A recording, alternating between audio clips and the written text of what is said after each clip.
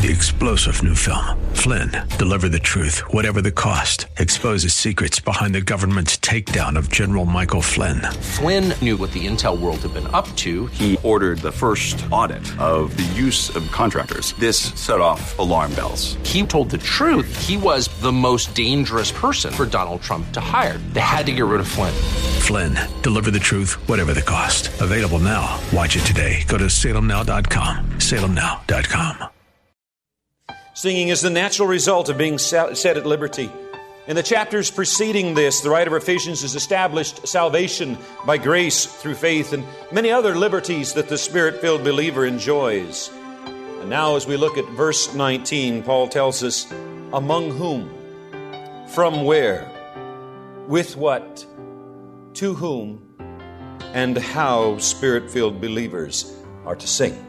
Welcome to another edition of Study Verse by Verse with Pastor Leighton Sheely from Church of the Highlands in San Bruno. Our topic is music and worship and praise, one of the most important aspects of our worship experience and also one of the most divisive and debated parts of our worship experience. Pastor Leighton is going to start off in the book of Ephesians, if you'd like to turn there and follow along with him.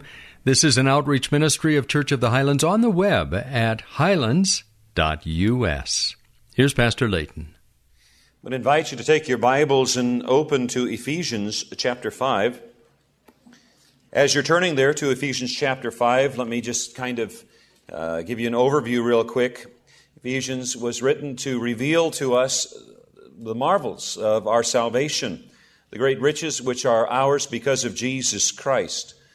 In the chapter that precedes, that is chapter 4, the writer of Ephesians, Paul, introduces to us the new man, that is the new nature, which is a result of the Holy Spirit of God living within us. And he talks about, in Romans, about this contention that it lives within him. That is, that which he knows he should do, that he doesn't do, and vice versa. Because there's a contention that's within him, because there's an old nature and a new nature contending together. One of the evidences that we have of our salvation is the fact that there is a tension, a war that takes place inside of us between the new nature and the old.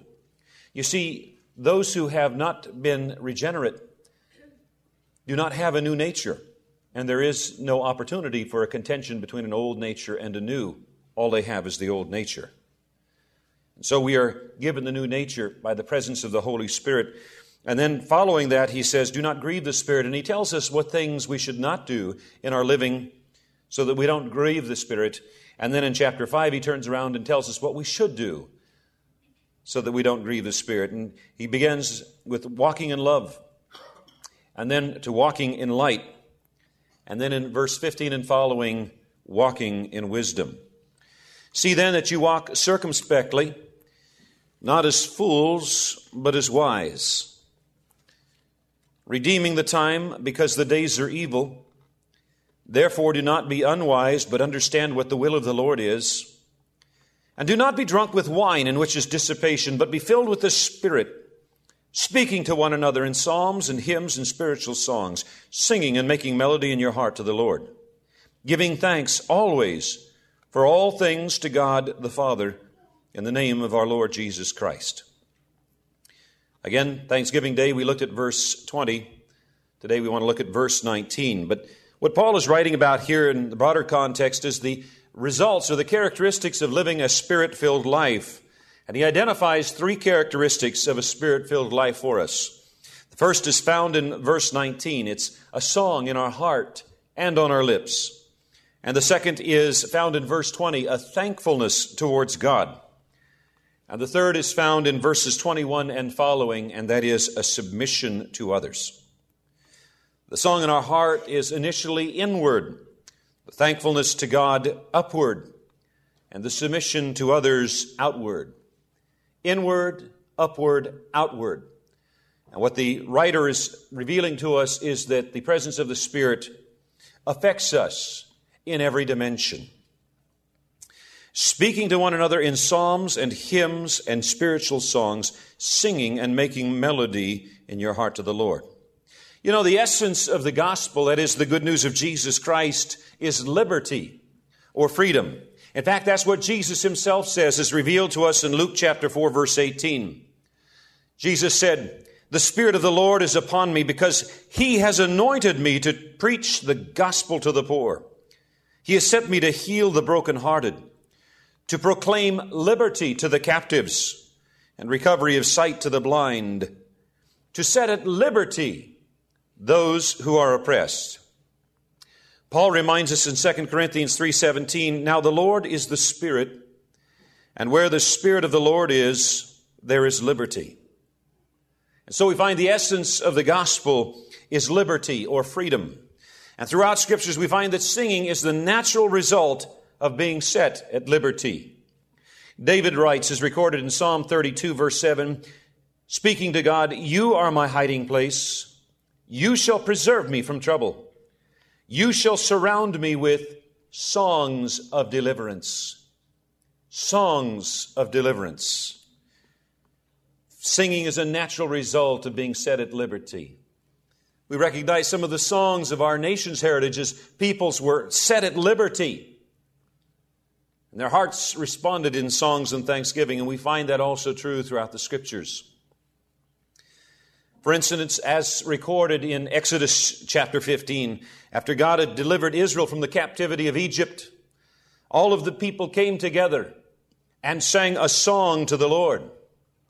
And then, as recorded in Judges 5:1, after Deborah and Barak had secured liberty for Israel from the Canaanites, the people came together and sang on that day. After the Last Supper, in which Jesus declared a new covenant of liberty, He and His disciples sang a hymn as they journeyed to the Garden of Gethsemane. After being imprisoned, in the middle of the night, Paul and Silas were praying and singing hymns to God, and the prisoners were listening to them. And then Revelations 14:3 reveals to us that one day there's going to be a choir of 144,000. That's a big choir. And they're going to sing a new song before the throne of Christ. Why? The Scriptures tell us because they have been, quote, redeemed from the earth, end quote.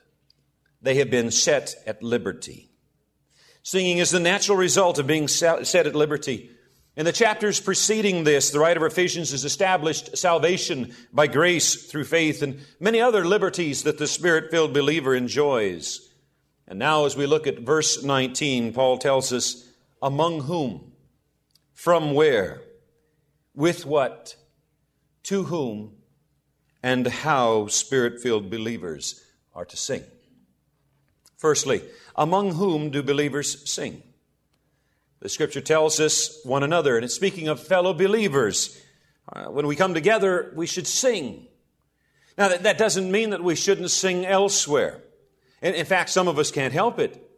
We get up in the morning and we start singing, humming. It makes late people very, very upset. So we're making the coffee, we're singing. As we're driving to work, we're singing. As we're going through the day, we're singing. As we're preparing dinner, we're singing. There's a heart of song. It just keeps coming.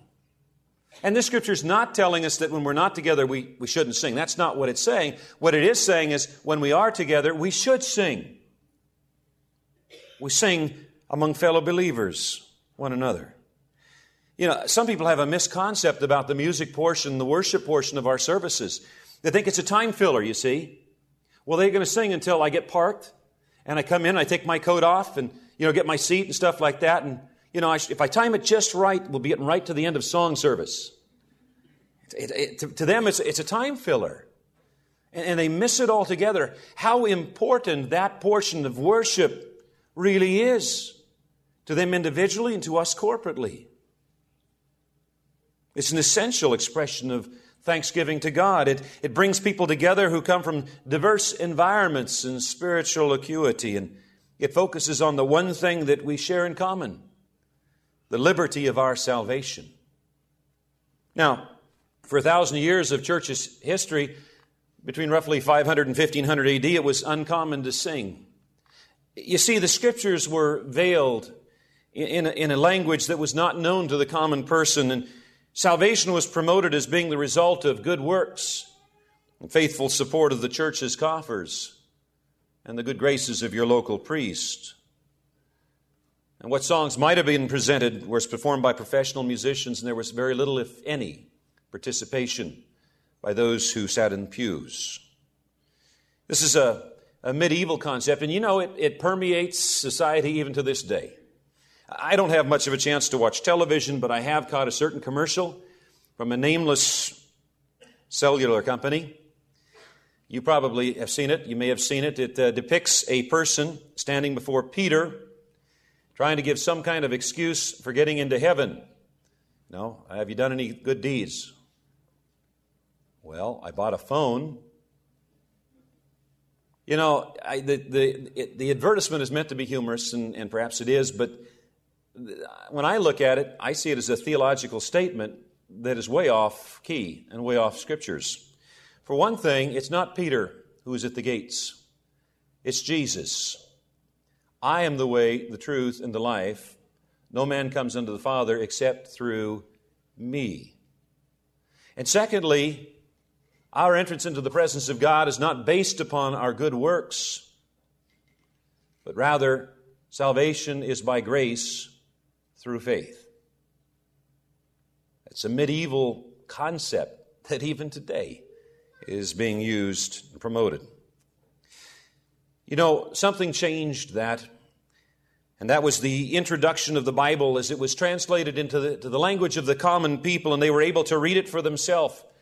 And the result of people being able to read the Bible for themselves was something we know of as the Reformation. And out of the Reformation came some of the greatest hymns of the church, many of which are even being sung to this day.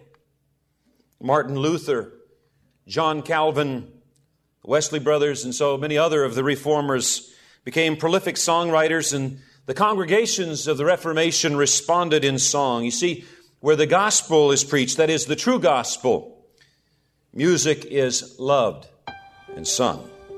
Many years ago, I worked in the Christian music industry, and a good friend, the late Andre Crouch, and I were together one day, and we were talking about our own journey to Christ and how we worshiped, and he said, "Mike, you know, you and I are very similar. It's just our amen chords are different." I've never forgotten that. Music plays such a marvelous role, such an important role in our worship, and it can be very different depending upon your amen chords. You're listening to Study Verse by Verse with Pastor Leighton Sheely, and he'll continue this particular message on the next edition of our broadcast at this same time. I hope you can join us.